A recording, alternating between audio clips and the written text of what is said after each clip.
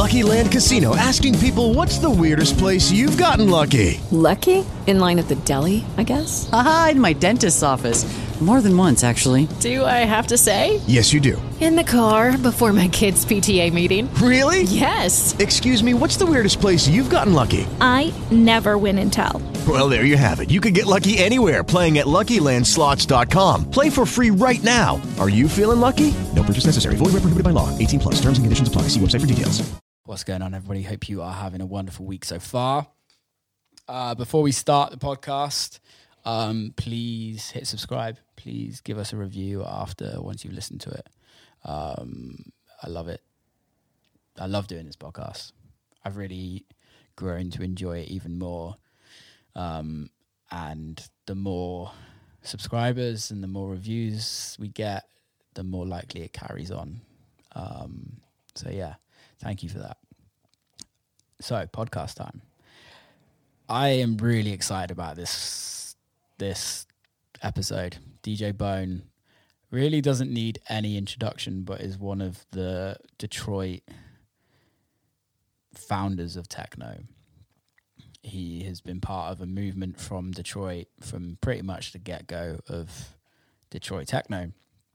Obviously, me living in Detroit I have a fond thing for learning about the history and teaching or talking to people to teach me about the history and teach others about the history of Detroit. And I think it's really important. But I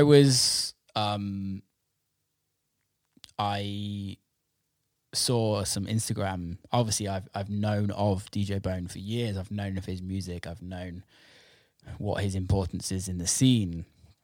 But I didn't really know him as a person. And then I saw him playing some of my records and I was like, Jesus Christ, DJ Bone is playing my records. And we got talking on Instagram. And then he asked me to play for his Homeless Homies show in Amsterdam at ADE. We met and then we decided to do a podcast. This guy is one of the nicest people in the industry that I've met. Very humble. He does a lot for the community. He has a charity called Homeless Homies, which helps homeless people in many ways. So in the description below, I've actually put the donation link. If you want to go and donate, please do. Even if it's $2, even if it's $1, whatever you can, that would be great. I don't often ask people to donate, or I never ask people to donate. But what DJ Bone and his wife Anne are doing is super special. So yeah, I'm going to leave you all with the conversation. So without further ado, DJ Bone. DJ Bone, what's cooking, man? What up, though? You all right, Will? Yeah, good. How are you? I'm good, man. I'm good. Where are you right now? I'm in San Francisco. Nice. Played last night. Small weekday gig called F8. How was it? It was good. Yeah. It's good. It's just really small venue, but really great people and good vibe. Love that. I was actually in San Fran this weekend as well. I played Friday. I saw. Friday I was night. like, we just missed you. Yeah. San Fran's changed a lot, hasn't it? It has, man. It's changed since COVID. It's almost like everywhere has changed. Yeah. And I think what it is when you go back to spots you used to frequent, it's kind of shocking.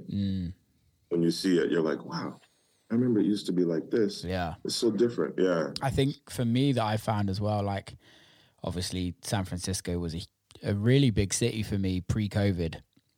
Mm-hmm. And obviously COVID happened and San Francisco, I think San Francisco got hit the hardest in America. And then the homeless got even worse. And it's just like, it's carnage out there now. And I think what happened, a lot of the scene just left. And it's now like having to rebuild. It's really sad. It is having to rebuild. We noticed that because every time I play this event, the F8, it's like packed. Yeah. I mean, even it's so weird because it seems like every time I come out to San Fran, it rains. Every single time. My friends hate it. They're like, man, every time you come, it rains.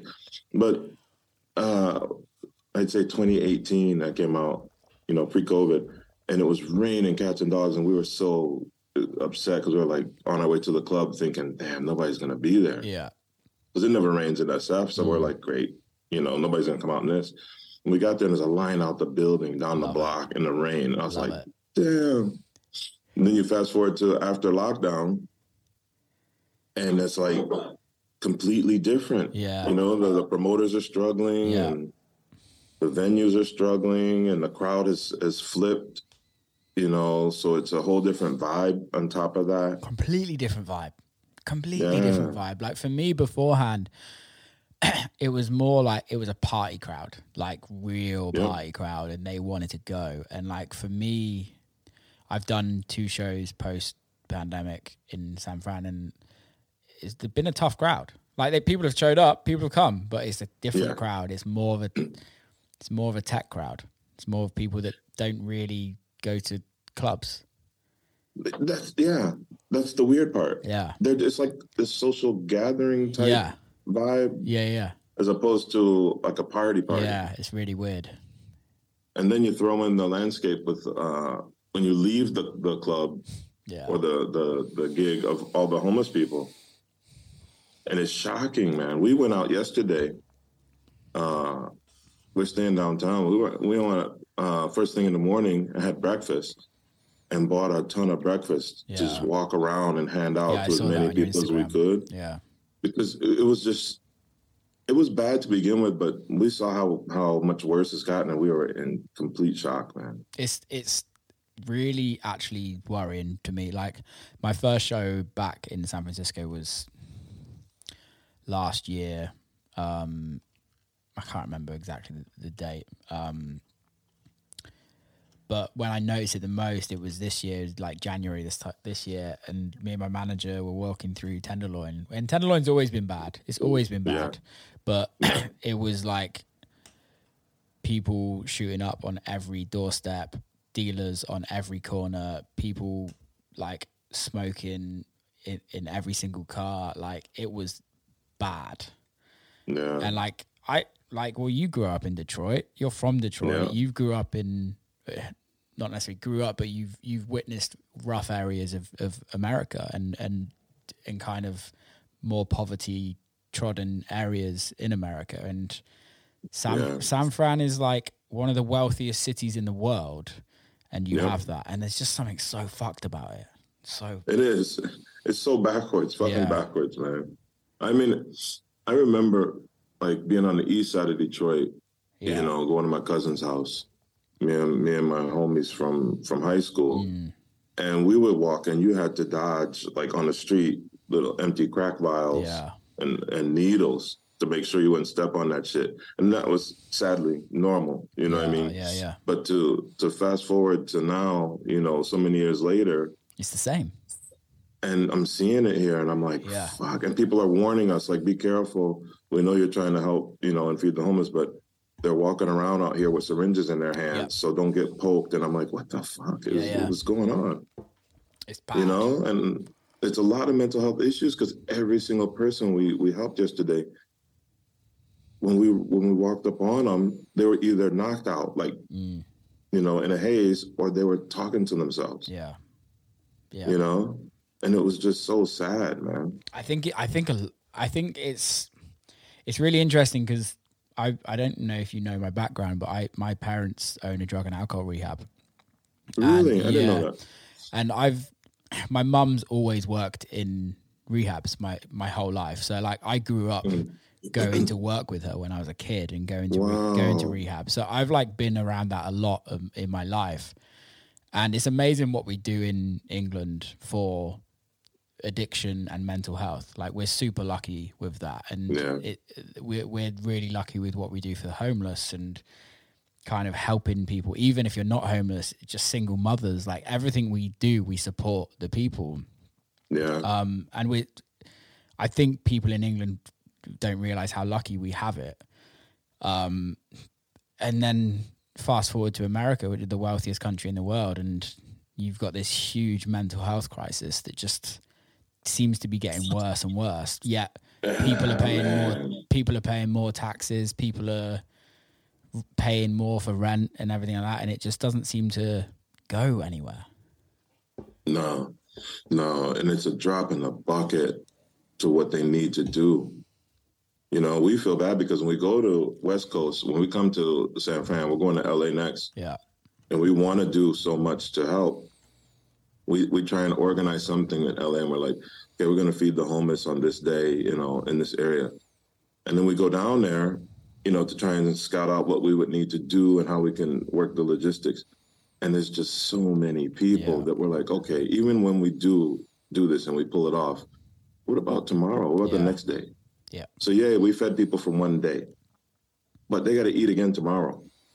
Yeah. You know what I mean? So now we're trying to speak more to the people who can implement solutions to help. We raise money to help build tiny houses. Yeah.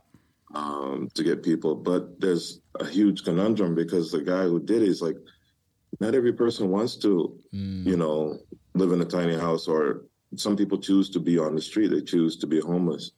So what can you do for them? You know, and I was like, man, it's just such a tight situation, man. It's really tough. And like, I don't know what the solution is at all, but I think the main, from what I think, and this, I don't really want to go into politics because I'm not political at all, really.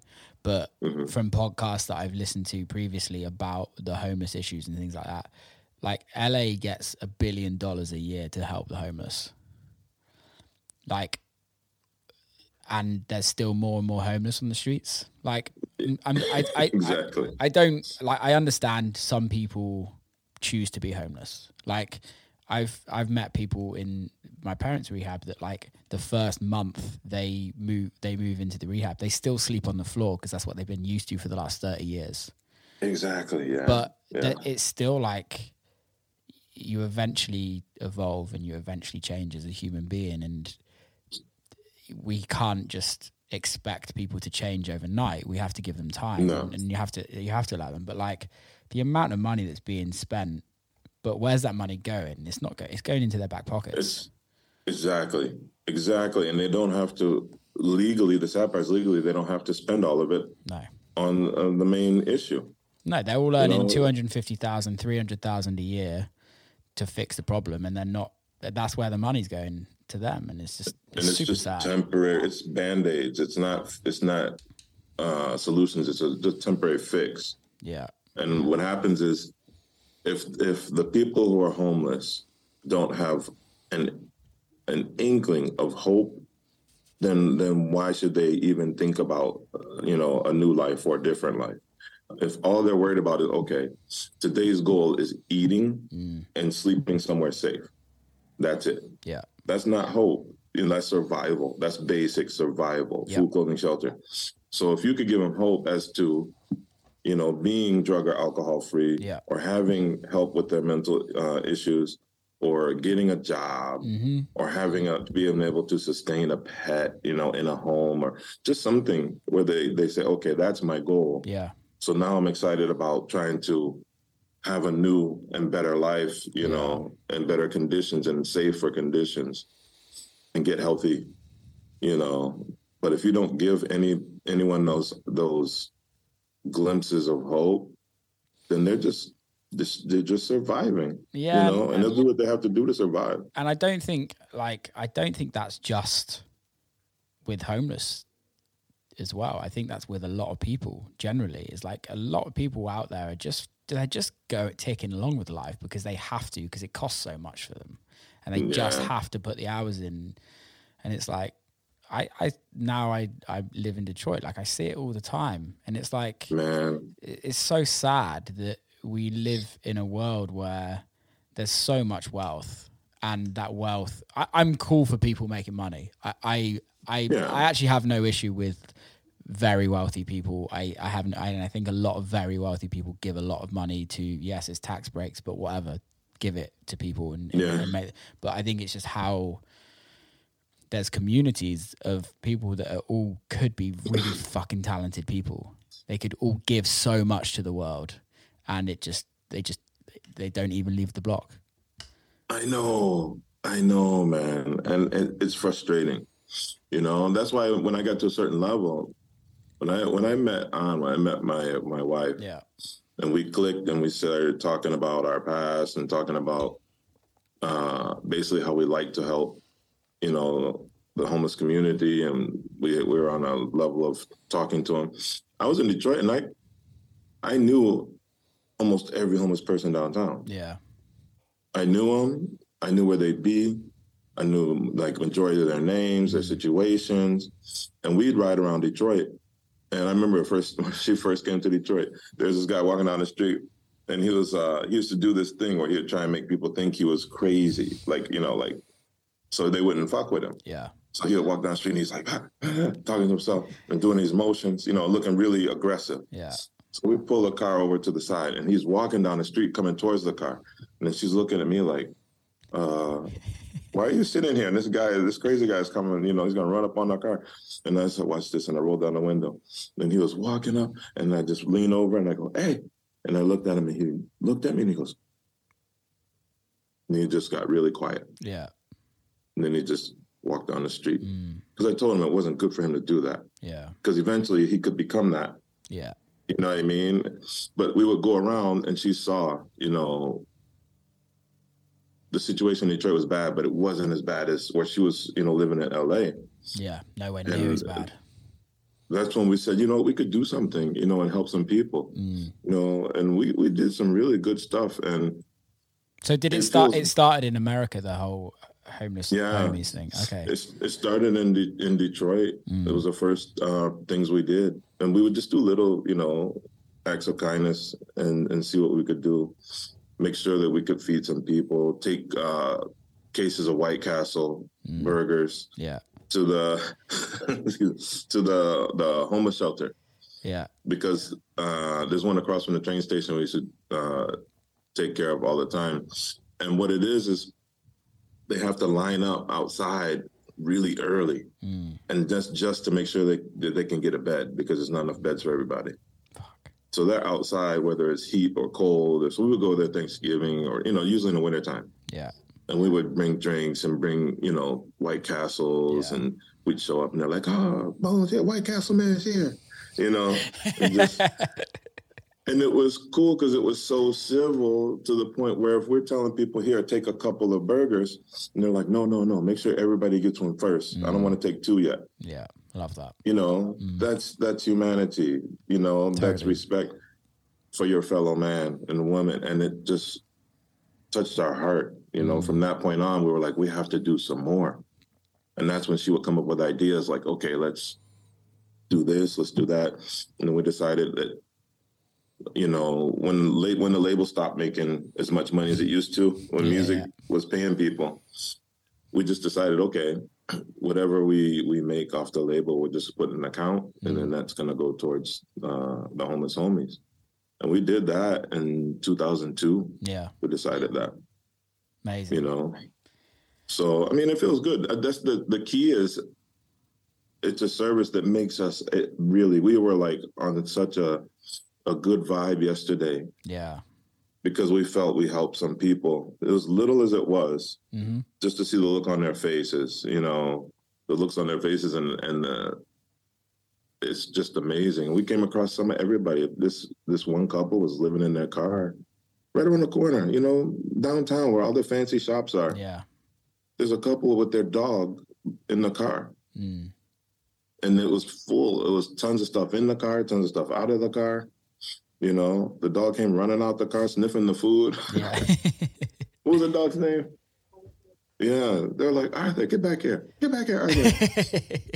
So we gave him one for Arthur too. It was like, here, give us some sausages or something. I think that's the amazing thing though about giving back. It actually makes you feel better, and it's kind of like therapy for yourself. Although in like a selfish way, it's like, but it's also not selfish because you're helping people. Yeah. Yeah. And we always tell each other we have enough. Yeah. That's the one thing we always look at each other and say, we have plenty. So how much extra do we need, you know? When in your career did you get to that point where you were like, I have enough now? Or is that a career thing or is that an age thing? It was both. Yeah. To be honest, it was both. It was three things. It was career, age, and when I met my wife. Yeah.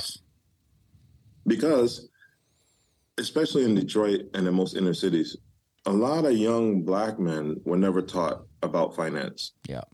About how to, brothers can make money. Yeah. Brothers can find a way to make money, but they might not know how to save money, manage it, or how to invest money. Yeah. Right? So the streets don't teach you that shit. They teach you how to hustle, but they don't teach you how to save. Yeah. So you're out there trying to buy this car, put rims on it, sound system, big gold chain. You know what I'm saying? You see it every day. See it every day. But how many people have a 401k? How many people have a retirement plan? Who's invested in real estate? Yeah. So I think it got to that point because I would make money, really good money, and I wouldn't hold on to it. Yeah. I would waste it, But the cool thing was most of what I wasted my money on early was gear. Yeah. So at least I was investing in my career. Yourself. You know what I mean? So it wasn't real estate and everything, but it was gear, vinyl, And then my wife is an accountant. That's always good. She just dropped the knowledge on me and was like, this is how you save money. This is how you do that. So we started the system where we'll pay ourselves first. Yeah. Every month. Whatever we made from the month, we'd take a certain amount, 20%, whatever, and pay ourselves. Yeah. Then the rest of it. So now that's like an obligation you have. And the rest of it you start towards bills. Yeah. And then you have whatever's left over. And then the next thing you know, you turn around a few years later and that 20% that you paid yourself every month just blew up. Yeah. So now we're like, oh shit, we did have extra. Yeah. If you because usually people spend, and then they say, okay, I have this left that's extra. Mm-hmm. But if you take the money out first and then you say, okay, now with the rest of it, I can take care of finances and all that. And that's how it worked. So it was a combination of that. The career where the fee would go up, or I would get busier, and with age, as they say, you get wiser, as you get older. Not everybody does. I know a lot of stupid ass older people, man, but, and I know a lot of smart, really smart young people. Yeah. So, that kind of went out the window, but I think that has more to do with how you grow up. Yeah.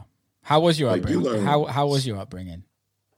It was good. Yeah. It was good. I mean, it was good. It was dangerous. But because people don't know, there's a stigma that happens, like when a Black person, like I call it the Obama syndrome. Mm-hmm. If you speak well, if you're articulate, if you have a certain level of intelligence, then a lot of the Black community will tend to say, oh, he's a white brother, or, Yeah. But the thing is, you just bettered yourself and you got a good education and you were lucky enough, And in the hood, we call it code switching. I've never heard that saying. What'd you say? I've never heard that saying. Oh, you never heard it? Never heard that saying. So what happens is you have almost like two personas. Okay. The one in your hood where you grew up in the neighborhood, where you're hanging out with your homies, your people in the hood, your family, whoever. Yeah. And you can say and do certain things and act a certain way. But then when you go into the corporate world, then you can't necessarily bring that hood mentality into that situation. Yeah. Because it's not going to benefit you. Yeah. It's kind of like when Dave Chappelle was up on stage dropping the M-bomb, I was at home laughing my ass off, and I'm watching it with all my friends, and we're getting every single joke. And it's no big deal because we grew up with it. Our parents and grandparents and everybody used to, play cards and say that shit. Yeah. But he said he looked at the crowd and saw a bunch of white people, and they weren't laughing with him; they were laughing at him. And that's when it clicked, and he was like, "Damn, this isn't the venue for that." Yeah. You know what I mean? Yeah. There's certain shit that was in the hood that didn't need to leave the hood, and it's a weird dichotomy, but that's how I grew up. So I was in the hood, man. I was on the northwest side of Detroit. Yeah. Grand River and Finkel. And I caught the bus to school. And the thing is, I went to Cass Tech. Okay.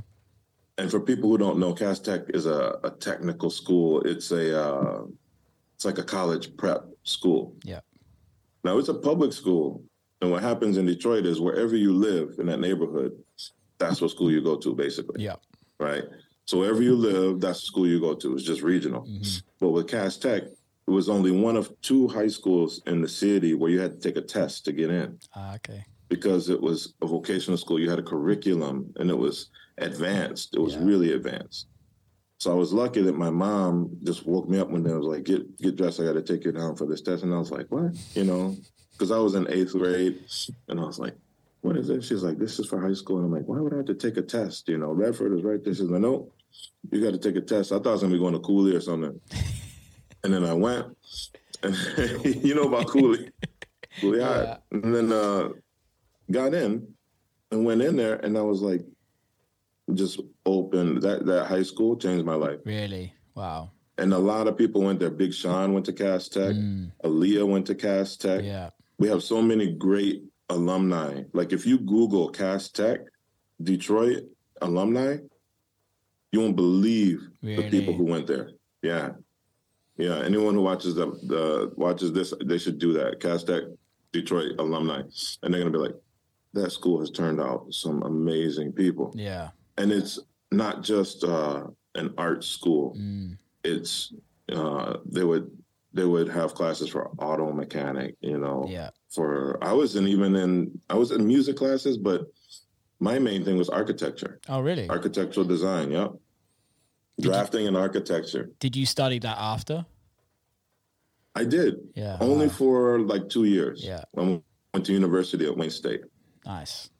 But then I realized how much, well, my high school teacher, one of them, Mr. Cady, he always told us, he was like, I know you guys want to be architects and this and that, and I'm here to teach you and I'm here to help you learn, but if you don't get, you know, into an apprenticeship, I'm going to tell you exactly how it's going to go. And he would break it down raw, you know, like you're going to spend this much time in college, you're going to get out, you're going to have to do an apprenticeship, you don't get paid shit, you're going to do this, and then at the end of all that, you're only going to make this much money. Yeah. And we were like, what? He goes, so now you got to pay back your student loans. He was breaking it down. So he was setting up apprenticeships for people while they were in high school. Oh, wow. So you were ahead of the curve. Which realistically, like, let's be honest, let's be real, especially in America. Like, why aren't people doing that now? Because it's like, why is it still so backwards? Because, like, the amount of money it costs to go to university is ridiculous. I'm sorry I'm laughing, man. We have tried to figure this shit out, and we stopped because it drive you insane trying to figure. I swear, if you try to figure out, like you said, not to be political, but if you try to figure out education in America, the healthcare system in America, I mean, just certain basic human rights and certain things that if you invest in people, then they're going to make your community better, right? Yeah. But if you make your people go broke, then they're not really going to take care of the environment that's around them. Yeah. Or the people who made them broke. You know what I mean? Of course. My saying is the way we make a better world is make everyone rich. And that's it. And I think life's not about money. It's really not. Like, we can all enjoy a lot of things. I grew up poor when I was a lot younger, and we had nothing, but we still had the best time as a family. But my parents were surrounded around people that worked hard, and they worked hard and became very successful. But I think if you're surrounded by people that aren't necessarily successful and aren't putting the drive in and aren't doing all of that, and in America you have communities of that, like generations and generations of that. Yeah. And that's when no one earns great money, everyone gets fucked over, and then it's a circle of and then poverty. That circle gets darker and darker. Yeah. Where you start to either lash out, or you might say, okay, you know, I like what they got, I'm not going to work for it, I'm going to take it. Exactly. You know what I mean? I might carjack somebody, I might do this. And it's not for survival. It's out of, anger and frustration and hate. Well, it's also like, I don't want to kind of downgrade people that do it as well, but it's also like, I have nothing to live for. Yeah. If I have nothing to live no for, hope, no prospects. And what's the point? Fuck it. Like, exactly. Fuck it. And I think that's where it kind of, the buck kind of stops. Whereas like you have to help a whole community. It's like, let's say for instance, the school like Kaz-Tech, like education changes kids' lives, kids' lives. Seriously. Like if you didn't go to Kaz-Tech, we probably wouldn't be having this conversation today. No. And it was a double-edged sword for me because, like I said, I had to catch the bus, right? Yeah. So Kaz-Tech, it's so funny. I live in Northwest Detroit when I was growing up. Yeah. And that's like Grand River and Finkel. Mm-hmm. Kaz-Tech was Grand River and Cass downtown. Yeah. So it's a 45-minute bus ride, right? Anyway, where you're going or coming back home, you have to pass by at least 3 different public high schools. Yeah. Like some raw ass high schools. The neighborhood ones where you're like, okay, this isn't even my hood. And I'm going through 4 different hoods to get to my high school and then coming back. So you would have to fight every other day. Yeah. Get into an argument. But you had to stand your ground because they thought everybody at Cass was soft. Yeah. Because it was a school for smart kids. But they didn't realize, a lot of these kids live in the hood and they're trying to get out of that situation. They just happened to go to Cass. So there was a little divide, in the Kaz-Tech because there were a lot of, wealthy kids there. Of course. And the kids who came from well-to-do families. But, so I'm at this amazing school and I get all this good energy and then I got to go and ride the bus and make sure that I have enough of my friends with me in case something pops off that we can handle it. You know what I mean? It was crazy, man. That's why it's just, I wouldn't trade it. No, it's made you who you are today. Yeah, it doesn't make it a good. It makes a good story, but it wasn't a good situation. Yeah, you're right. It's made you who you are. It's a great story, but it doesn't mean that it's right. Yeah, I mean, growing up hearing gunshots every night is just not good, dude. I can talk about it. Like when I moved to Detroit, like in the first year, like my next door neighbor's house got shot up in broad daylight. Welcome to Detroit. And like, I don't know if you've heard of that app called Citizen. Oh no, I think I have. It's wild. Don't download it. You're literally, especially in Detroit, because it tells you all the crime that's going on locally in the area. And it's like literally like you hear. It's the same for me. It's like you hear gunshots regularly, and you then see like woman stabbed man on a freeway 300 yards away, and you're like, fuck, like this is real. And I think it's like an eye opener. Like we're so lucky. Like obviously you live in multiple places, but living in Amsterdam or the Netherlands, like we're so lucky in Europe on that level. Like we can walk down the street and not have to worry. And the only downside to that for me is I didn't even realize that I had developed PTSD from growing up in Detroit. Yeah, I bet. Loud noises, always watching over my shoulder. And it's funny because Anna and I decided that we were going to go see this craniosacral therapist, because she has anxiety and she needed some help with the anxiety. Yeah. And so she signed me up too, because she's like, well, you live with me. You deal with my anxiety. So I'm going to get you some help too. Yeah. So I was like, man, black people, the whole spiel, black people don't believe in therapy. It's not called depression. It's called being sad. And, yeah. The whole usual shit of denial. And then I went and it's almost like Reiki, but it touches you and he can sense your blood flow. And if you have any health issues or stress and all this, and he tries to help the blood flow better and more effective. And it worked. And he was telling me things about myself, and I was shocked. It was like, you seem like you suffered like some trauma, but it wasn't a physical. He was just telling me all this stuff, and he was telling me how I can't relax and how I'm tense. And then before I even laid down and he was doing the process, he was looking at me and he goes, okay, I want you to do one thing. And I was like, what? He goes, do this. Just put your shoulders down. He's like, you're always walking around on the fence, huh?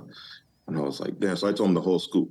And I was like, yeah, you know, I used to do this. And we would hear gunshot and all that. And he said, I'm going to tell you this. And I know it's going to sound simple. And it's not going to be something you can, you know, it's not going to cure you today. He's like, you're not in Detroit every day anymore.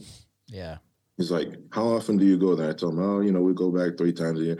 He's like, when you're there, you know, do your usual. He's like, but when you're here, you're in the Netherlands now. He's like, just he's like, whenever you feel tense, just stop yourself and then release all the tension in your body. And all this time, I never noticed how much I was walking around tensed up all the time.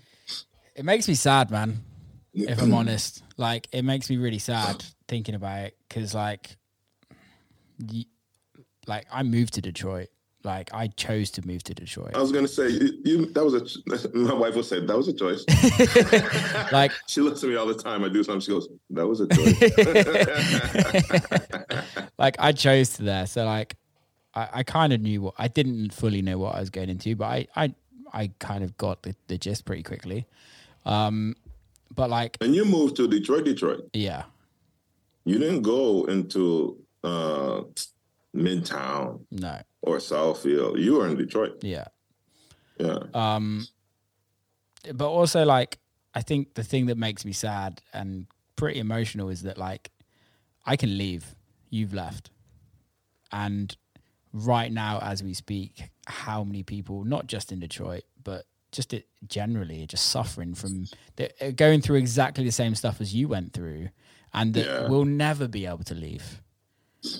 I know, man, and it pains me. You know, that was the hardest decision ever, was to leave Detroit. It was weird. It was like the craziest coin you've ever flipped. Because heads or tails, like, stay in Detroit or leave Detroit. I would have loved both. Yeah. You know what I mean? Yeah. But to like literally move residence, it was tough, but I got to the point where I said, man, I'm a grown-ass man, and I can't sit here and be looking over my shoulder just to go use the ATM or just to pump some gas. Yeah. And the more I reconcile with myself that living like that is not normal, you know what I mean? Yeah. Like, raising kids in that environment shouldn't 100%. Be normal. You know, I grew up listening to gunshots and having to lay on the floor on New Year's Eve and not be in front of a window because a random bullet might come through because people shoot in the air on New Year's Eve. Yeah. That's not normal. Trick or treat, and there's, you know, and this is the early days, and you got to worry about perverts, razors in the candy and the Snickers and all this. And I was like, this shit is not normal. So I reconciled it, and I was like, I'm out. Yeah. You know, I did my time. You know, now I have to reclaim the second act of my life and live peacefully and as worry-free as I want to be. And, you know, it's a healthier feeling for me all around. And it's cool because, you know, so many people left, and I get a little more, you know, I get criticized a little more than most because I was going to ask. I don't know. Maybe people, they think that I'm super Detroit, and I am. So when Jeff left, it wasn't like, you know, oh, you left Detroit. When Rob moved to Alabama, when Octave One moved to Atlanta, when Juan went to LA, when Eddie went to LA, K-Han went to Atlanta. But when Bone leaves, you left us. Yeah. You abandoned us. I was, motherfucker, let me live. Live. You know what I mean? And it's funny because I would come back to Detroit all the time, but I wasn't necessarily coming back and doing the same shit that I used to do. Yeah. So I come back and I wouldn't play. Yeah. I come back and I wouldn't hang out with the same people, clubs or bars or restaurants. I come back and I would just kick it at the crib and I would hang out with my family and my friends. And they had grown and they had kids, so that's what I like to do. I like to hang out at a barbecue instead of going to the club. I like to, you know what I mean? Yeah. Go bowling instead of, kicking in at Belle Isle or something. Because I was grown, it's like, I don't need to do that shit anymore. Yeah, my job is hectic enough. Exactly. It's people-wise for me to have to tolerate being in crowds and all that shit on an off day. My worst, this sounds terrible, and people, it doesn't sound terrible to me, and it probably you can relate, but you'll never catch me in a club if I don't have to DJ. Like, unless a really close friend is playing and I have a night off. But if I have a night off, I'm gonna either cook some really nice food for some friends or my family. You go watch a film. Like, I am not going to a fucking club, like, ever. I mean, I do it very rarely, but it's like you said, it's got to be close friends are playing. Yeah. Close friends, or somebody who I really enjoy hearing. Yeah. Yeah, but to put yourself in that environment voluntarily, Fuck that. You feel like you've outgrown that, huh? Yeah. But to be fair, I think the issue with me is my first ever experience in a club was me DJing. Mm-hmm. Oh, so like man. my first show was when I was like 13. And that was my first time in a club. 13? Yeah. What the hell? So I was like, I never did that rave thing. I never did the whole, like, let's go to clubs, let's go rave, and then let's go do it. I was into, like, house and techno way before I was even going clubbing. Oh, man. That's crazy. That's got to be such a weird thing for you. Yeah. So it's like, I actually don't enjoy going to clubs. So you've never been a raver? Yeah. Never. Holy shit, dude. I've never. You missed it. Yeah, man. Like, no, I totally agree. I think there's parts of it that I miss massively. Because, like, I've been to, my dad and I would go to festivals together. Oh, and, like, nice. he'd take me to see shows and stuff like that. But, like, I've never been to, like, a dance music festival. To go to a dance music festival. Okay. I've only ever been working at one. So, like, it completely changes the dynamic for me. It's like, if I go to one and I'm not working, I'm like, this is weird. Like, I don't enjoy it. That's got to be weird for you. Super Holy weird. shit, I can't even imagine, dude. But it's one thing to say, I don't go to clubs and go to festivals. But if you've never been, if that hasn't been, your lifestyle, then it's going to feel really out of place for you. Yeah, I love it when I'm going to play. It's my favorite time. I think it's just like, it's just what you're used to, right? Yeah. People say, do you get nervous? They ask you, no, I get excited. I get anxious. Yeah. Like, I want to play. I want to play. Yeah. I'm ready. Get the other DJ off and get on. Like, yeah. I mean, inside I'm saying that, but outside I'm like, oh, take your time. Yeah. Play one more if you want. Yeah.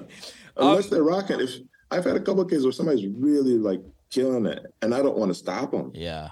I'm like, this is bad for the party. Yeah. No matter what I'm going to bring, to stop this DJ now would be bad for this party. And I'm thinking as a whole. Yeah. Because in Detroit, it was all about the big picture, for the party, for the event. But sometimes you show up and you wouldn't play. It's such a old school way of looking at it. And I mean old school in the most positive way. It's changed completely. Oh, wow. It's changed so much that, I mean, everything is to the minute, the second, the noise meters, I don't even know, man. Everything has changed about it. And the business aspect of it is really what turned a lot of artists off, a lot of Detroit people who either don't travel as much, don't play as much out. They're frustrated. I don't blame them. But like you said, it's to me, it's like a version of when I grew up, you learn certain things from the streets, right? Yeah. So I kind of graduated into another realm. And it's not like you go streets, then this. No, it's like streets. than as this. So you add to it and you broaden your horizons, right? Yeah. So I got on that tip of, okay, I have to adapt while maintaining who I am. Yeah. How can I do that shit? You know? How did you do that? Basically, I listened to people around me. Yeah. I used to be so stubborn and so hard-headed that I wouldn't take any advice. I was just like, this is the way I'm doing it, and that's that. But then when I started to say, okay, I'll hear you out. And then the idea to me that used to sound ridiculous, the ideas, they weren't as ridiculous if I could implement my version of someone else's idea. Yeah. You know, like with social media, you know, it's a double-edged sword. I hated it for the longest time.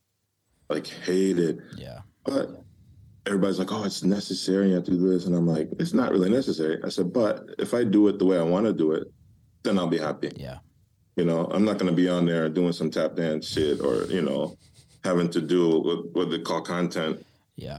You know, I don't know, hanging out the window from a bra strap, you know, swinging back and forth, you know, while baking a cake. I'm not doing stupid shit, you know what I mean? Just to get people to say, oh, you know, I don't know him, but look at that. Yeah. I don't need that attention. I really don't, no. You know, but I try and see the purpose in things. I try and see the upside of things a lot more than the downside, because for so much of my life, I saw the downside of a lot of shit, you know. What was the difference when that mentality switched for you though, where you were like, you saw the upside in things? Like, did your life change? Yeah. Actually, it was a moment for me, like, you know, I felt kind of enlightened. Yeah. And it wasn't just a social media thing. It was everything. It was opening myself up to different aspects, whether it's the way I eat, the way I take care of myself, cycling. You know, in Amsterdam, I was like, man, I ain't trying to be riding on no bike. Let's just take an Uber, you know? But now, where we live, you know, a little bit outside of the city, it's rural. So to ride your bike is a really enjoyable, you know, meditative thing. You know, we live across from a dairy farm. Wow. You know, so I wake up, and it's only 15 minutes from Amsterdam, you know? Yeah. So to wake up and hear these cows mooing and all that, it's a different thing from gunshots. I was going to say it's a bit different to gunshots. So that's a different level, but I can still be that guy when I'm in Detroit and turn it on and be like, okay, you know, make sure you don't leave shit in the car, lock your door, blah, blah, blah, watch your back. Yeah. You know what I mean? That doesn't go away. Yeah. That's why when people say, oh, he left, I left, but Detroit, I took Detroit with me. You know what I mean? Yeah. I probably have more Detroit in my body than what's left in certain areas of Detroit 100%. Because you grew up in the era when Detroit was bad. Yeah. And now Detroit is, luckily, and I'm really happy that it is, it's on the up. It's slowly going. There's still terrible places that needs a lot of work being put in. But look, even when I first started going to Detroit 9 years ago, you wouldn't go downtown. Like, you just wouldn't. I mean, that's where I was going to school. I was going to school around the corner from what they call Cass Corridor. Yeah. Because do you know the girls and boys club there? Yeah. So one of my friends owns a fashion label called Deviate Fashion, and they have their offices in the girls and boys building. And I think that's pretty close to and they do like a lot of work with the Boys and Girls Club, where they like teach the kids how to like run a fashion label and run business and like create their own fashion. It's really interesting what they're doing. Really interesting. It's necessary, man. I mean, as much as because that's my outlook changed. Remember, you know, I said I felt enlightened. Because before I would be upset. I'd be like, man, I remember Cass Corridor was the real Detroit. But then I'm advocating for a time when the area was just full of drugs and prostitution and poverty. So which one is it? Do I want that back? Yeah. Or am I just sick of all the rich white people who came in, you know, and gentrified the area, you know? But my beef isn't with the people who moved into Detroit. My beef is with the people who decided we're going to develop downtown and ignore the neighborhoods. So they were developing Midtown, but if my street light goes out, you know, on Warwick or Auburn, I can't get it fixed for weeks. My house got robbed, and I called the police, and they were like, is a perpetrator still there? And I was like, no. You know, we cleared. I called my boys. I saw the house. I called my boys. They came over. We went through the house with guns, checking. Nobody's there. Call the cops. Is the perpetrator still? No. Okay. Well, we're not coming out. Yeah, it's crazy. You have to come to the police station and fill out a report. It's crazy. My mail would come at 7:00 at night. Yeah. You know what I'm saying? No, dude, so, it happened for us the other day, literally a couple of months ago. We didn't have electric for 4 days. And there was no storm or anything, right? It was like, there was like a bit of a storm, but it's like, like that in England, like like the longest I've ever not had my electric out in England is literally an hour. Oh man, damn! And like Detroit is days sometimes. Yeah, days, and also it's like traffic lights just stop working in Detroit. Yeah, and these are all the things that I had to learn, obviously, because it's like I'm like, why is these traffic lights not working? Like, why is there a chair in the middle of the freeway? Like, not a folding chair, like a chair that you put in your living room. Yeah, a chair, and I'm just like, wow, this is interesting. Keep driving, you'll see the sofa in 2 miles. Oh, 100%. That's true, man. You see all kinds of shit on the freeway. Yeah. It's like, I always used to tease and say it was like a video game. Yeah. Like we had our own, you know, GTA, because you got to avoid obstacles on the freeway. You got to try not to hit a pothole so it doesn't bust your tire. Which they don't fix. They just fill it and then it gets jacked up again so they can get paid the next year. Yeah. Your street lights out all the time. You know, somebody stealing your package off your porch. You can't have something sit on your porch. You just can't. No, it's gone. Yeah, we had so I rent a room out to a couple, and he's actually a dope techno producer. Guy called, he goes under. You might actually know his music. It goes under the name as Uun, UUN. It's like very melodic, like hypnotic. It's really. I'll send you it. It's really good. But his girlfriend's like an avid, like she works in with plants. So like her day job is to go look after plants in commercial buildings and things like that. Oh damn! She ordered like a bag of soil on Amazon. Like, no word of a lie, that bag of soil got stolen. What you gonna do with a bag of soil? They must have thought it was because it was in Amazon packaging. They thought obviously it was like something else. They were probably pissed when they opened it, but like, oh yeah, that package, that soil, didn't know it was a mark.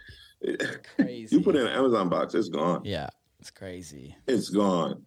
I mean, this is the city that decided instead of trying to steal your car, we're going to wait until you start it up and get it nice and warm. And then we're going to come and just take it from you because we want the keys too. Yeah. You know what I mean? So, yeah. Oh, man. There's some innovative criminals. There's some lazy ass criminals, shady. It's all sorts, man. But and it made up, you know, the craziest time for me to grow up. And I'm not mad. That's why music was the respite. It was therapy. And I think that's what I kind of want to go into, because we're talking the truths about Detroit and we're talking about the truths of America. And I think some people might be like, why are you talking so much shit on it? But it's like, it's not shit. It's the truth. No. It's real talk. It's the truth. But it's like we said, I wouldn't be who I am without it. Exactly. So I would not trade it for anything. And I wouldn't trade it for anyone, because look what Detroit has given us in the last 60, 70 years, like 100 years. Look at what Detroit has given the world. And from the motor industry to Motown to techno, like it's a city that has given the world three things that we couldn't live without. And that's the most beautiful thing about it, Man, and there's so much that people don't know as far as like the fashion industry, as far as I don't even want to call it almost the death metal. Yeah. There was this group, I think in Detroit, it was called Death. Okay. And it was an all black metal band. Wow.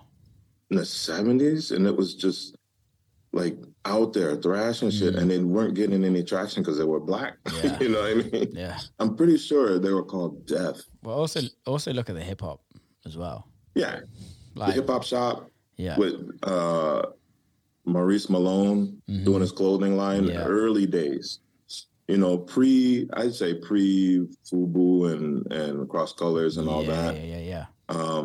He was doing it locally. And the hip hop shop was off the chain. They were doing the ciphers and the freestyles and the battles. And you get DJs coming out of there. You get Jay Dilla from there. You get Des Andres. You get House Shoes.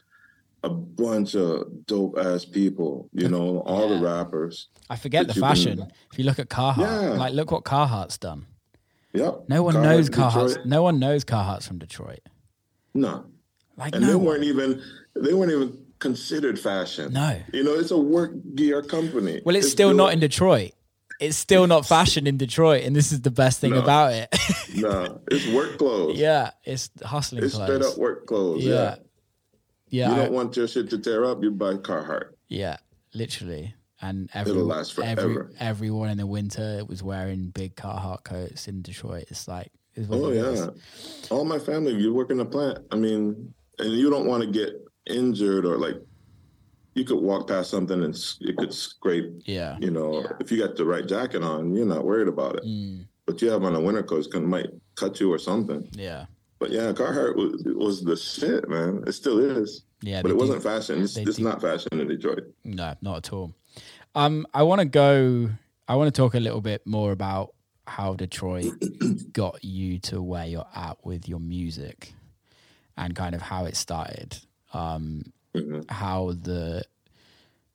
just love Detroit history, so I'm sure you probably spoke about this so many times, but this is just selfishly for me, how it kind of started for you with like the introduction of techno and house music or electronic music. How did that start for you? I was in high school. Yeah.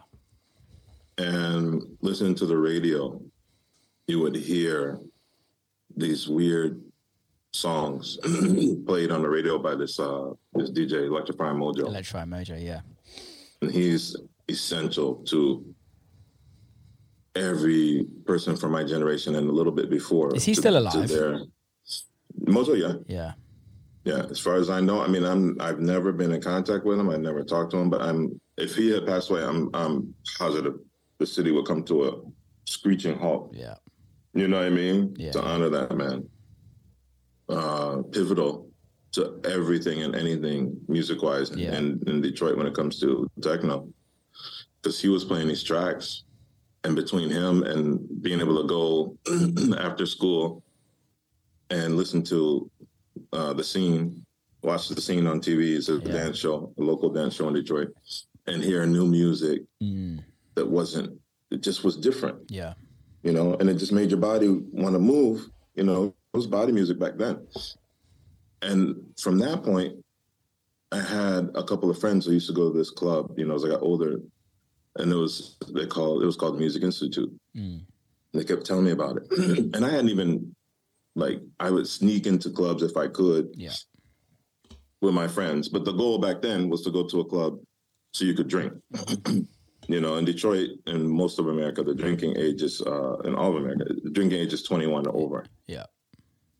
So if you don't go to Canada, where it was 18, then you'd have to sneak into a club. Yeah. You know, so we were sneaking in the clubs to drink, but then my friend was like, yeah, you got to come to this after hours place. It doesn't open until midnight or 1. And, you know, and we were like, okay, so couldn't get in, too young. It's like, damn. So we went back again the next week and then snuck in, went to the back and paid security. And I'll never forget, it was dark. You couldn't see shit. There was one strobe light. And then we'll go to the bar. There's no alcohol. I was like, what the fuck? There's juice, like fruit juice. And I was like, what kind of shit is this? But then the more you're there, you listen, you start hearing this music, and you're like, man, this is crazy. And then you're seeing these flashes of pictures because of strobe. So every image you see is like a photo. You didn't know where the DJ was, you know, until you finally enter into the room and you look up and you see the DJ booth is way at the top, you know, and it's lit, you know, backlit. So you could see, and I think it was Derek May was playing, either him or D-Win. Yeah. And this music was coming out, and I was like, this is crazy. And the best part to me was it wasn't about what people look like. It wasn't about what they were wearing. Yeah. It was free. It was just everybody was free to be what they wanted to be. And I had snuck into like Club Heaven before when Ken Collier used to play and places like that. But the Music Institute was like that on steroids, you know, because Heaven was a gay club. Yeah. So it was about the music, but it was straight up gay club. Yeah. So it was like a safe place. Yeah. For, you know, for the community to be.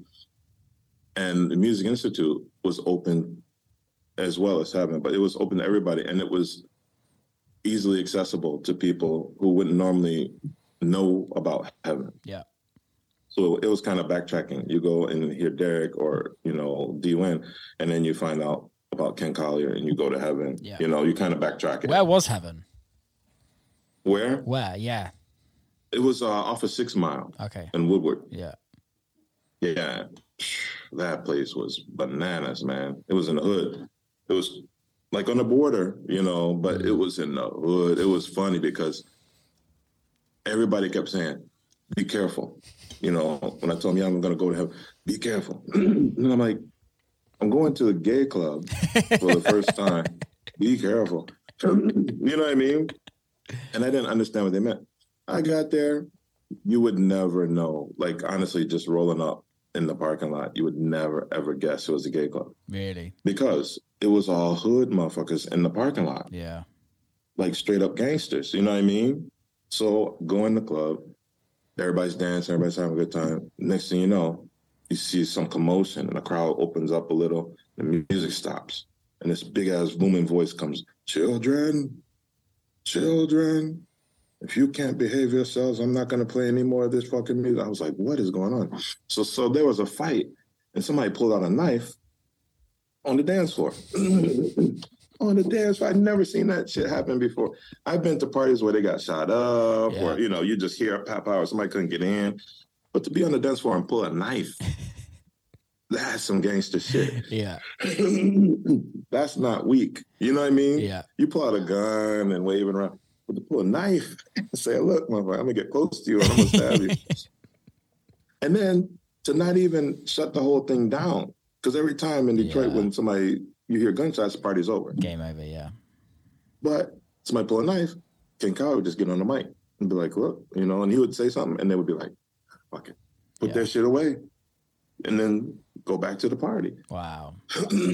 I was like, this is crazy. And then after we're leaving, and there was so much like drama in the parking lot, people arguing, people about to, you know, fight, somebody about to get shot, pulling guns. I was like, this is the wildest club I've ever been to in my life. And it's a gay club. That's why everybody's like, be careful. Heaven ain't no joke. So that's when I started to understand that my perception of what gay people act like, what they look like, who they were, was completely off. Yeah. Because anybody could be whoever they wanted to be, and you'd never know. Yeah. You know what I mean? Until they decided to let you know. Yeah. And that's when I knew. I was like, okay. So I went to Heaven, went to Music Institute, and I got hooked on the music. And I just wanted to hear more of it. Mm. And at the time, the only way you could hear it was either on the radio or if you bought the vinyl. So I went to Record Time, to the record shop. You know, my friend Pete, Sneaky Pete, we call him, took me to Record Time and was like, you know, this is where you can get all that shit. So I went to Record Time. And then by right, if you go up and down 6 and 7 Mile, there was good record shops. There was By Right, there was Chauncey's. Yeah. There was Professionals. Rob Hood used to work at Professionals. Moody Man and Rick Wild used to work at By Right. Huckabee worked at Record Time. Al Esther used to work at, was it Melodies and Memories? So there was all these joints where you could go. Melodies and Memories is still going. Man, and you know what's dope about that? It's not just the vinyl, it's all the collectibles. Yeah. The lunch boxes and the figurines and that's dope. They do cool shit. Gary had a vision, man. I mean, but that's true to Detroit, and you go and dig. And I used to see Jay Dilla in this record shop. I can't remember the name of it. It was in Ferndale, I remember, on 9 Mile. And he would just go in there and get a stack and then dig and dig and dig and go back the next day and dig and dig. That's what we do. We go to whatever record shop that has vinyl, wherever there is vinyl. It doesn't have to be a record shop. Just go. You just go and ask them. Salvation Army, there's a bunch of vinyl there. You go and you dig, But I got into the music that way, and it just gave me this feeling of, I say freedom all the time, but freedom, a sense of futurism. Yeah.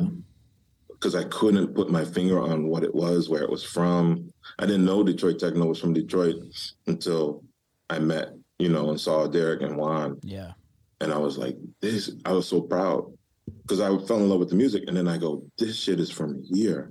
Cybertron is from here, holy shit. And then I knew all the labels, and I go and visit people. And so it just grew from there. And I ended up playing like residencies in clubs. I would buy my vinyl, and I was working full time. I was going to school. So it was tough because that vinyl cost, especially imports. Yeah. So I would have to justify buying the vinyl. What am I buying it for if I can't, make money off of it? Yeah. So I had to limit it, and that was tough, cutting down your stack in the vinyl shop. Like, damn, I want all these, but I can only get these. But then Thomas Barnett used to come by, and I would make these mixtapes. Yeah.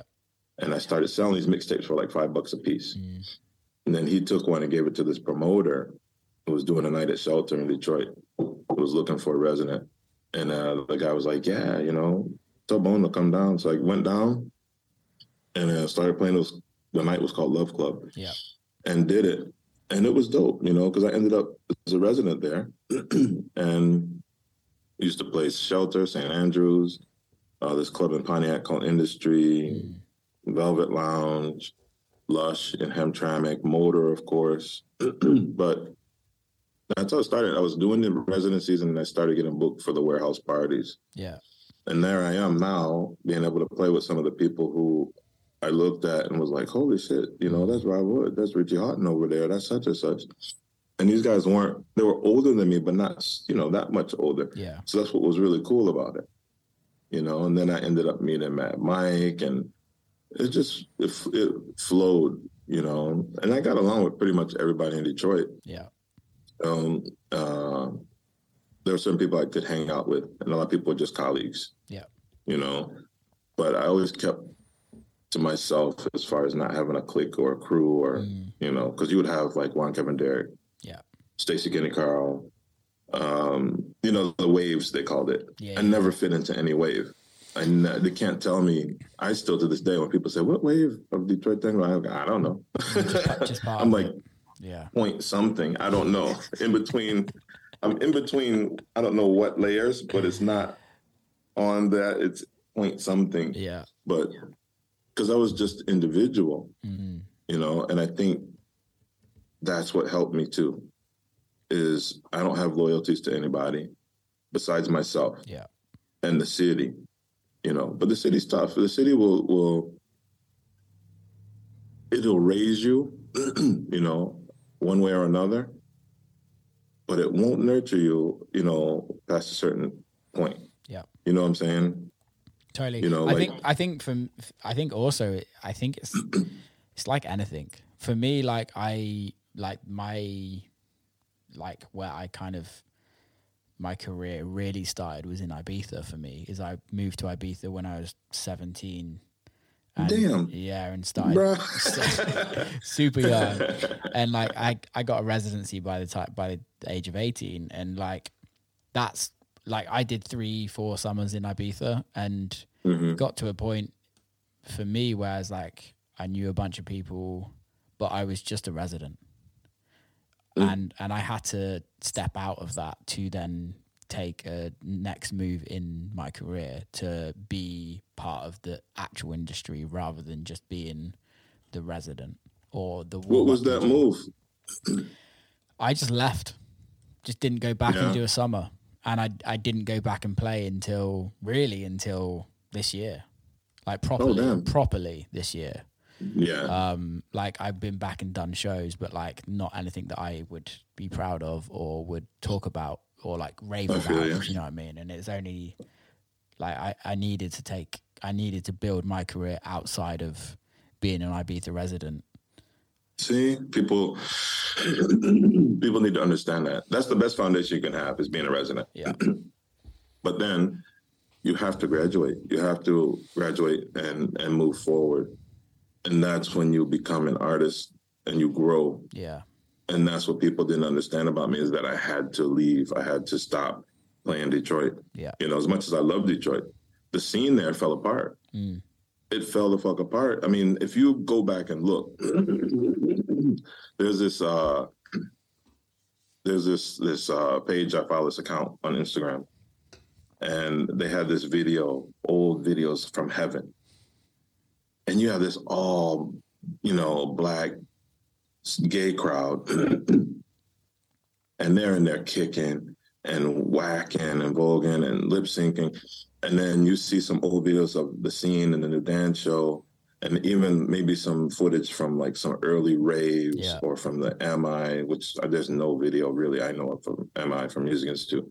But if you look at the scene and you get the vibe of it, it's not me saying, you know, I can't stand that it's not black anymore. I can't stand that it's lost the essence of what it is. Yeah. It's completely flipped. So when I was playing Motor and we had good nights there, and I'm bringing in, you know, DJs, and it's almost like a proving ground. It wasn't like, you know, come in and dominate Detroit for a night. No, it was like, I'm resident. You got to play after me. Now what? Yeah. Let's see how good you really are. Yeah. You know, we got Rolando on this night. We got such on this night. You play after them. Now let's see how good you really are. That's what it was. It was a proving ground. Like they got to come and really prove themselves. Yeah. And that went away. Yeah. So it just became a booking of, this person is a big name. Now we're going to bring him in, and that's that. And that's when I think the turning point, especially with Motor, when Motor decided to book like Paul Oakenfold and Keoki and all that crap. No offense to them, but at the time, that's what everybody was like, what is this crap? Yeah. You know what I mean? So when that came in, to me, that was the beginning and the scene, because the clubs were already shutting down the warehouse parties. So that genuine, the authentic vibe and the whole essence of what was rave culture, and warehouse parties and house parties, and, you know, it was just gone. Yeah. And it had this great divide, because you had the house heads. You used to be able to have a party that was house and techno. Yeah. Then the house heads broke off. Because what I noticed is the crowd that usually grows with the music is house. Yeah. Techno crowd is young, always young. Yeah. You know, there's older people in techno, but there's always a younger crowd. House, the people grow with it. It's mature. It's a bit more like you can listen to it for longer. Yeah. Let's be honest. Yeah. And the more that techno became about aggression as opposed to expression, it just, you know, chipped away it vibrated a lot of the people who were funky and soulful out of it. Yeah. So it left a few of us, you know, to try and fight for that funky aspect, the technical aspect, all the things that made it, for me, makes it techno. Well, I think, so now, I think, sorry to butt in, but I think that's the going back into today with how people are throwing techno out. It's more of a marketing thing than actually anything, if my personal opinion. But it's like, I was literally talking to a Vision a couple of hours before on another podcast, but like, it's not techno. No. He makes some great shit. He makes great shit. He makes amazing shit. Yeah. Vision makes some really good shit. Yeah. Or as we call him in Detroit, A-Vision. A-Vision. Yeah, I call him A-Vision as well. But yeah, there's a lot of shit. People say, "Oh yeah, techno," and I'm like, "No, I'm sorry." And that argument is just so lost on so many that it's been tired for me to even stand up for. It's a tough battle. But instead of arguing about it, I'd rather just try and show people my opinion through the music and through the sets that I play. Well, I think the difference is it's about just being really authentically you. And like only you can be you. Only I can be myself. And if I do me the best possible way, no one else can be like me. And for me, like, for me growing up, I grew up, my like initial like growing up music in like electronic music was like funky soulful house, like Defected kind of vibe, Frankie Knuckles, all of that kind of Larry Levan. Yeah. That was like my first introduction because I was DJing with people that were a lot older than me and they were like showing me vinyl really of like all of the stuff that they love. And no one's ever going to take that away from who I am. Like that's how I grew up. That's what I listened to growing up. It's the same with you. Like you grew up with real techno. Yeah. No one's ever going to take that away. Exactly. That's a true statement. I mean, that's what's missing is a lot of the newer DJs weren't ushered in. Yeah. Weren't introduced to house or techno. They just entered. Yeah. And they entered on their own terms and their own way, which is cool. Yeah. But if you don't have that nurturing or that, that mentor or consigliere or, just even if you haven't train spotted some labels or whatever, then you're going to come in and you're not going to have the essence or understand the essence of what the scene is or what house and techno is. I mean, I can't say that that's a wrong way to enter, but put it this way. If you want to be a chef, you have to understand and you have to practice certain techniques, right? Yeah, totally. Culinary aspects of science, of cutting, of dicing, of, a chiffonade or whatever. Yeah. You have to understand what it is. You can't just go in there and say, well, I cut it this way. Yeah. It's not proper, and then they don't want to hear that. So it's the same with techno and house and everything else in DJing. You have to understand the foundation respectfully. You should want to. Yeah. And if you don't, then you're going to suffer in the long run. I agree. And this is one of the reasons why I started this podcast because, and I say this multiple times, so people that have heard this are probably going to be like, this is a fucking broken record. But our genre that we work in, live in, is still so new that the creators of the genres are still alive. And people aren't talking to them. Yeah. And it's like I've been fully aware of who you are for years. I've never spoke to you previously to this apart from at Amsterdam and occasionally on Instagram. Yeah. But like for me it's just about how can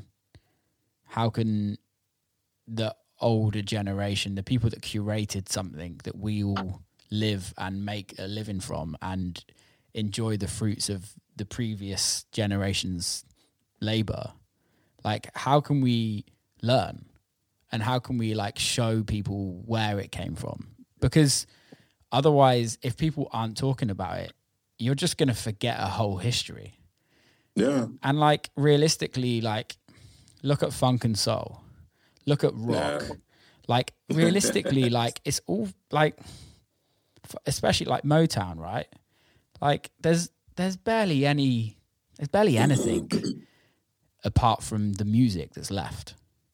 Yeah, That's true. No one's there kind of talking about how it came about, who wrote the records. Like, I didn't even know the other day until like there was like one guy that pretty much wrote every Motown record.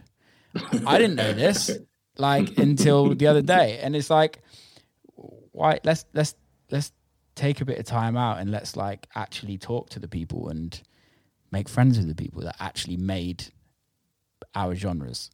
It's so important. I think that's it, because it's such a microwave society. Yeah. That kids, I don't want to say kids, but young people or people entering the scene want to be catapulted to this status. Yeah. And they have no clue, you know, of what they're entering, the arena that they stepped into. You know what I mean? So when they do get to this pinnacle, and then they turn around and see somebody like me, and they go, "Who is that?" Yeah. And they see the respect, or they see the credibility that I have. They're like, "Damn," you know. So in their own time, it comes, and it has to be, because of the way the world works today. It's sad, but it has to be both ways type thing. Mm-hmm, totally. So I find myself reaching out to a lot of younger artists to try and, whether it's just make a connection or mentor them a little, or just give them a little, hey, you know, I'm approachable. You know, no need to think that I'm standoffish or anything. If you ever want to talk about some shit, or if you need advice, you know, and it's cool because I talk to a lot of people, you know, especially a lot of the big name younger artists who are out there. And I might just simply say something like, you know, tone down your schedule a little bit because you get sick so much, you know, rest, you know, just whether it's fatherly advice or, you know, Uncle Bone or whatever. I love that. You know what I mean? I love that. It's just, I think it's good because then they don't look at me like that old dude, or, you know, oh, he's old school and that's it, you know, because I can be as old school as they want when they look at me or talk about me, but put them on the turntables next to me and see what happens. You'll fucking destroy you know? You'll destroy them. I will destroy them, motherfucker. You think I'm old school? Watch this shit. No. Yeah, but that's the difference between old school and new school, is that you had to do shit because everyone was doing shit. Like, that's a good point. You had to stand above everybody because that was it. Like, realistically, there wasn't any. No one was making real edits of records because you had to press it on vinyl. Like, so like the whole DJ mentality is so different to what it is now, where like you have to actually be a DJ. Like, you had to. You couldn't just wave your hands or conduct the crowd. And or even dance. and even for me, like, I can DJ, but also like most of my sets is my own music. So I know that nobody else is going to play the same set as me. I know that nobody's going to play the same records as me. That's the difference between how I used to DJ and how I DJ now. But like, if you're a proper DJ, like, you have to learn to DJ. And there's not many proper DJs out there nowadays. No, I mean, it's sad. There's a lot of famous DJs, but not a lot of proper DJs. Yeah. You know, I mean, in Detroit, think of it this way. If you name or think of any two Detroit techno guys and you put them side by side and name me two Detroit people who sound exactly the same. Yeah. There's none. None. Everybody wanted to be an individual. Everybody wanted to sound different. They wanted their own sound, their own style. Which I love. You know what I mean? I love about it. And that's techno to me. So to have people come and try and everyone sounds the same is foreign to Detroit people. Is it? This is kind of where I'm going to question you. Is it techno or is it about being an artist? You mean wanting to be different? Yeah. Or the way people are sounding the same? About wanting to be different. Is it just a techno thing or is it just about like you guys, like, I find people that want to sound different, they're actual artists, they're actual people that, and this might really annoy people for me saying this. Like, I feel like we've all copied people at some point in our careers just because that's what's happened. But I think the real, for me anyway, is like the real artists that stay ground they stay the course of time is because they've done something different. Like look at the Detroit guys. Look at you, Juan, Moody Man, like Kev, like Rob. Like they're all done their own thing and they're still going. Yeah. Yeah. And that's not because they're the creators of a genre. That's not part of it is, but it's because they've just done their own thing. And I think, how many people have you seen start in techno, and then their careers end 5 years later, they're not doing techno. They're not doing music. I've seen so many. Exactly. And so many of them have been on like the focus of the genre for a year or 2 years, and then they fall off and disappear. Yeah. And some of them still play, but you don't even hear their name or see, you know what I mean? Yeah. So it is more about being an artist. For me, it was more techno because in Detroit, what we consider techno is different. Yeah. You know what I mean? Massively. Techno is a lot different. It was all part of riding around in your car, listening to the radio, or clicking your porch light on and off at midnight when Mojo was on, or it's a culture. You know, it was a culture. Yeah. It wasn't just the music. It was the warehouse parties. It was the raves. It was all of it combined. Yeah. You know, it was like a Thursday night, you know, house party. It was Floods, you know, it's still open. Yeah. This is super popular restaurant, you know, in downtown. And it's just, you know, being a house head and doing the house dances. And it was all that culture. That was all techno to us. You know, like I remember Moody Man once I was talking to him and he was like, yeah, Bowen, I think I'm going to make some techno. And I was like, you already make techno. Yeah. What you talking about? He was like, you think so? I said, hell yeah, that's techno. Yeah.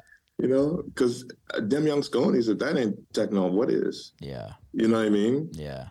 It's just the whole culture. But it is being, as individuals, being artists, you know, I think that's what speaks loudest. And it goes back to Motown, you know, because they wanted to outdance each other and they wanted to outsing each other. And that's the artist in you coming through the bubble of Motown or the bubble of techno. I think it's also comes from, tell me if I'm wrong, and it may be out of place in me saying this, but it comes from the struggle as well. Yeah, definitely. Definitely. I mean, I think struggle breeds the best artists. 100%. It's sad, but it's true. You know, 100%. I mean, the best artists, all my favorite artists struggled. Yeah. All of them. None of them had it easy. Yeah. Zero. You know, even to this day, new artists I find and I go back and I look at their career, they struggle. Yeah. You know, and that's just, it goes to how I even make music. You know, I don't go in the studio and make a track. No. I go and I just let out a feeling or an emotion or an idea or something weird. And if it just so happens to be danceable, then good. Yeah. I structure it in a way where some people can dance to it. You know, if you take the kick drum out of all of techno and you listen to it, the most artistic, the most beautiful music is going to be Detroit techno. It's so much soul in there. But if you take the kick away from what's happening now, there's nothing else. I had a wobbly bass line. Yeah, you're so true. I think for me, that's the litmus test. If I can take the kick out and people still dance to that track, or they groove or they vibe to it, that's some good techno. You know, it doesn't have to be super funky. It could be new wave. Yeah. It could be on the edge of what people call trance. Yeah. You know, euphoric almost, you know, to that point. But if the kick is the only element, then something's wrong. Something's definitely wrong. Yeah. That's the way I see it. I don't disagree with you there, man. For me, as I've evolved as whoever I am in music and as a person, like soul is all I want to put into a record. It's all I want to put in. It's like that's how I found you. Yeah. I started playing that remix you did of The Percolator. Oh, really? Did you? And I was like, good God, who is this Will Clark? I was like, he lit this song on fire. And it was just the perfect nod to the song. It didn't step on it too much. It actually made it better. That's tough.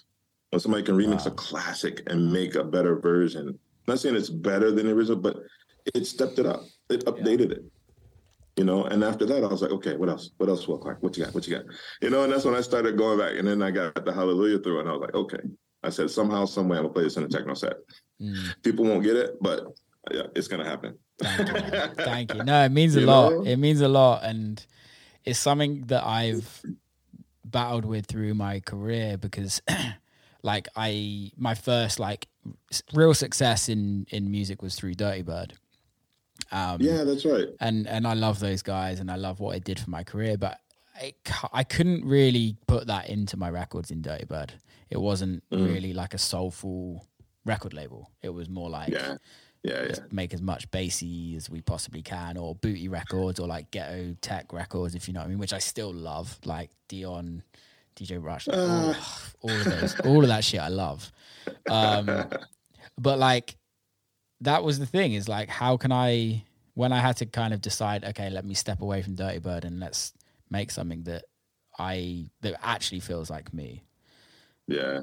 And that's when the records started to come a lot, and the records were a lot You better. lit shit on fire, bro. I mean, I was getting track after track from you, and I was like, damn. Thank you. And it's funny, I play something, and now the litmus test is, because, you know, I play stuff out all the time if I feel it, and then I see how people react. But if I play it at home and my wife comes over, who's that? I'm like, yeah.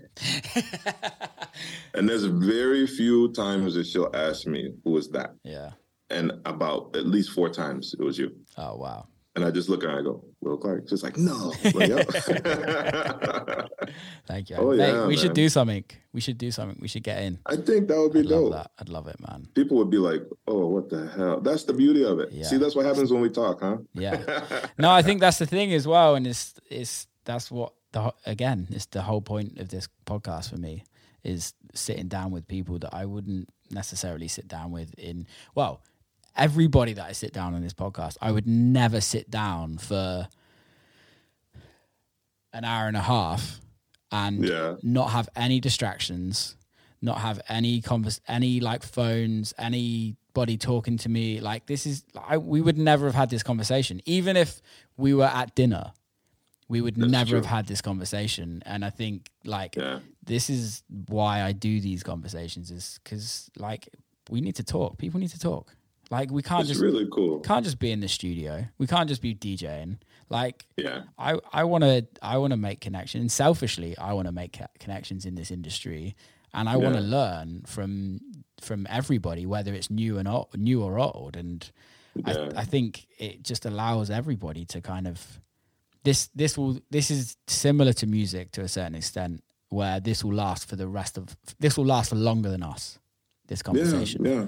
And that's true. And I hope in 50 years' time, when we're not on this planet, like, people can still listen to this conversation. And I hope people sample you talking about shit.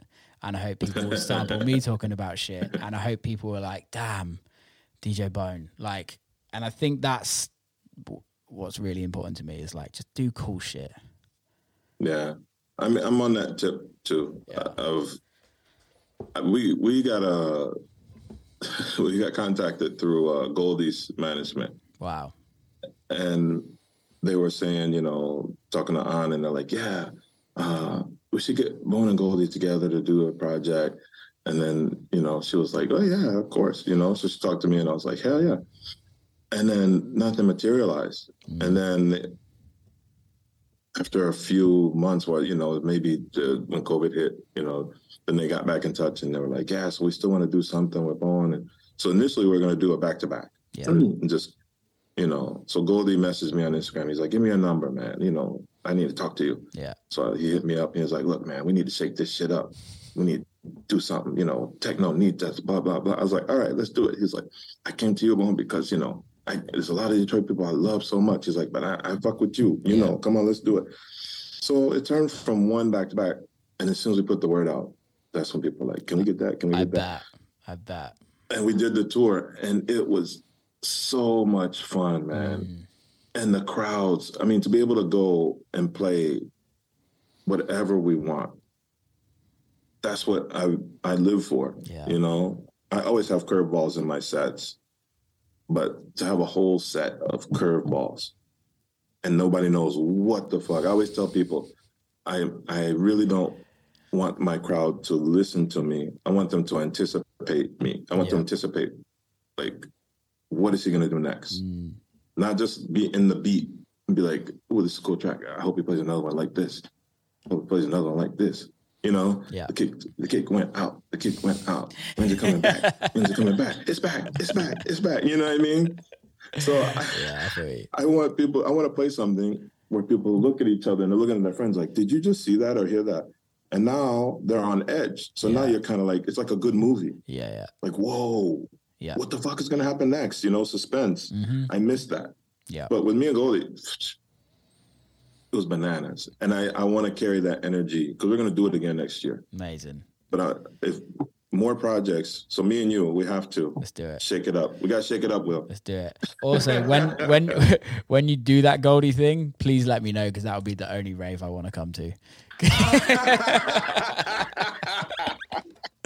You brought it full circle. Like growing up I'm from Bristol in the UK.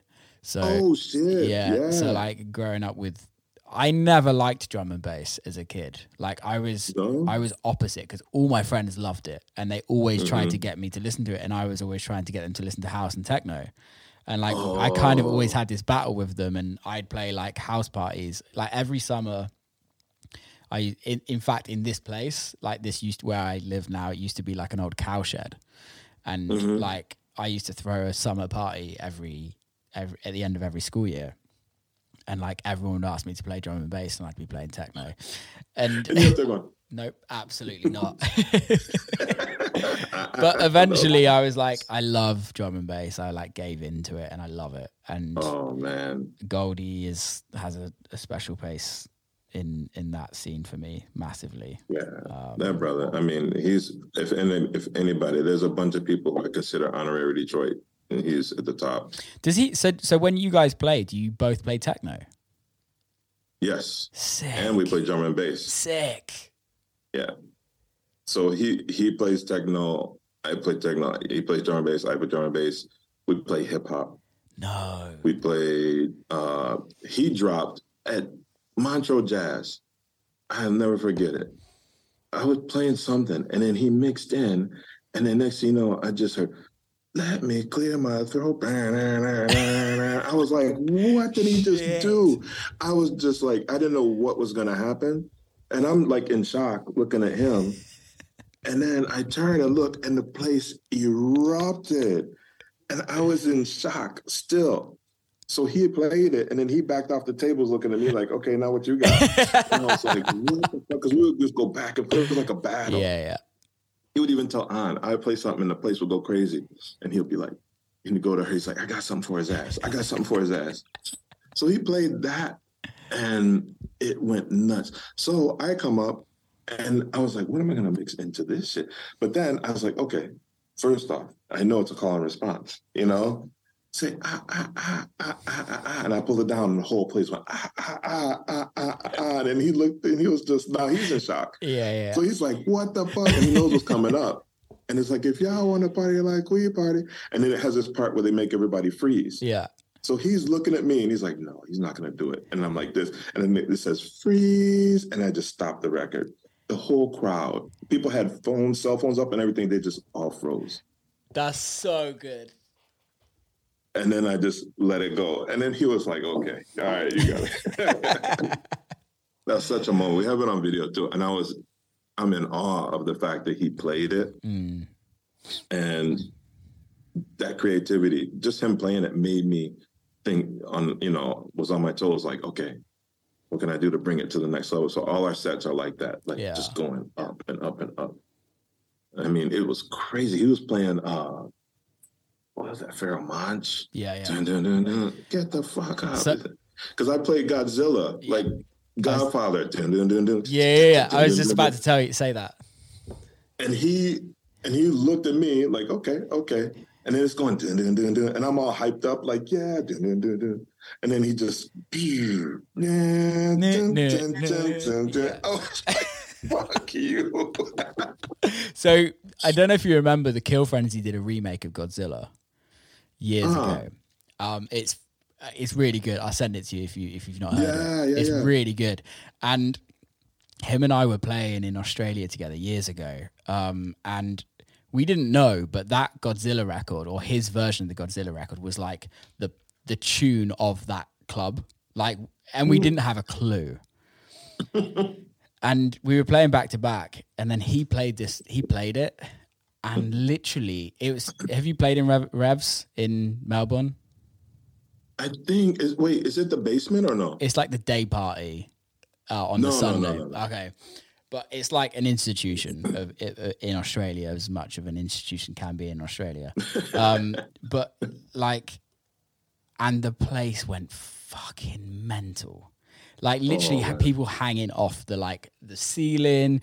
It's quite like a lounge. There's like chairs, people jumping off the chairs, and you're just like, I was like, dude, what the fuck is happening? And it doesn't really happen that often. Things like that. No. It really doesn't. And I think for me, that is the whole reason why I do it, is for those moments when you're like, you could play that record in multiple situations and it wouldn't have that response. But because you're playing it in a back-to-back, it's you and Goldie, you're playing techno, you're playing drum and bass, you're playing hip hop, and then somebody drops a bomb like that, and you're like, game over. It would never happen. Like you play that in a hip hop club every weekend. It gets played every weekend in a hip hop club. Yeah. They don't get the response that you would get. No. That's the best thing about it. That's it. That's the curveballs. So I just thought about, I was like, well, if we do a whole set that's like that, what's going to happen? Yeah. Especially people seeing Goldie play techno and hearing him. Wow.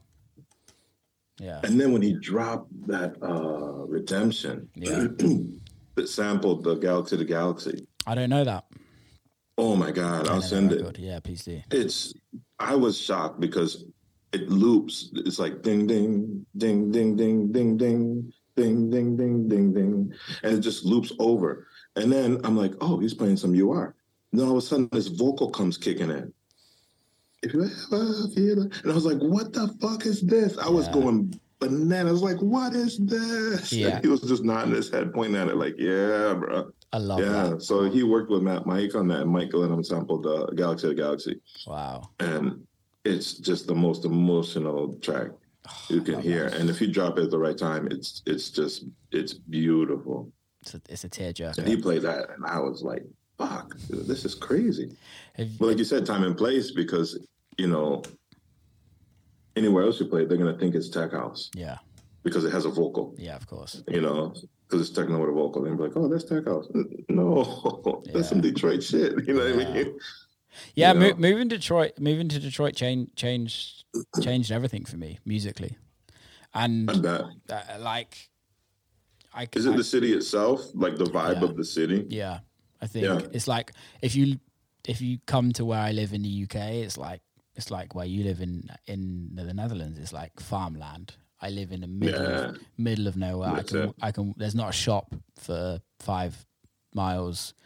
I can walk down to the local village, or I have to drive to the local village, but I know everyone. Like everyone knows you. Like it's very like, and I lived in LA before. I lived in New York before, and I love New York. New York's my favorite place in the world. But Detroit it changed. My music just changed completely.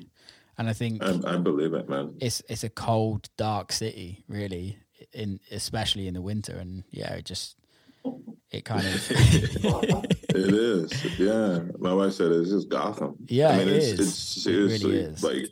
like nothing else. Yeah, the thing that amazes me is it still amazes me every time I drive down Woodward. It's like 6 p.m. on Woodward. Like the biggest, the main street in Detroit is 6 p.m. and you don't drive past another car, and you're like, no, what the it's fuck? a ghost town. It's a ghost town still. Yeah, everything closed. Yeah. It's mad. It's absolutely mad. But only thing open is like what? Fast food and liquor stores. Yeah. Yeah. Or a church. Yeah. Yep. That's true. Church next to a liquor store. That's so Detroit. Yeah. Oh man, that's true. I love it, man. Dude, we've just done an hour and 45 minutes. That's it? No. We could go on forever, but I have really, really enjoyed this conversation. So thank you very much for coming on, man. Thank you. Hey, anytime, man. Anytime you want part 2, let's do it. Let's do it. My pleasure, seriously. Before we go, let's do the promo. You've just got a new EP come out on Fabric. Yes. Which is dope. I love it. Thank you. What's it called again? Black Market. Black Market, yeah. Yeah. Go listen to it, people. How can people follow you on social media? How can people come and see your shows? How can people find out about all of that? Social media is DJ Bone 313 is my handle. For my shows, I have a regular event further at Radian in Amsterdam. I call it my Vegas. That's my residency. So we do events there. It was monthly, but it just wasn't working as well because I traveled too much to schedule it properly. So we do like maybe 5 times a year right now. And the next one we have coming up is New Year's Eve. Cool. With a really heavy hitter lineup, but not like, ooh, look at these names. Yeah. Just when you look at the name, you can be like, oh, yeah, they're dope. They bring it. So that's what's happening. Right now I'm in the U.S. I'll be in L.A. this Saturday. And then I'm going to be in New York. What is that? The 18th? Yeah, the 18th. And then the 20th? I think this is coming out. This is coming out a bit later. Let me just check when this is coming out. This is coming out on the 22nd of November. Oh, okay. No.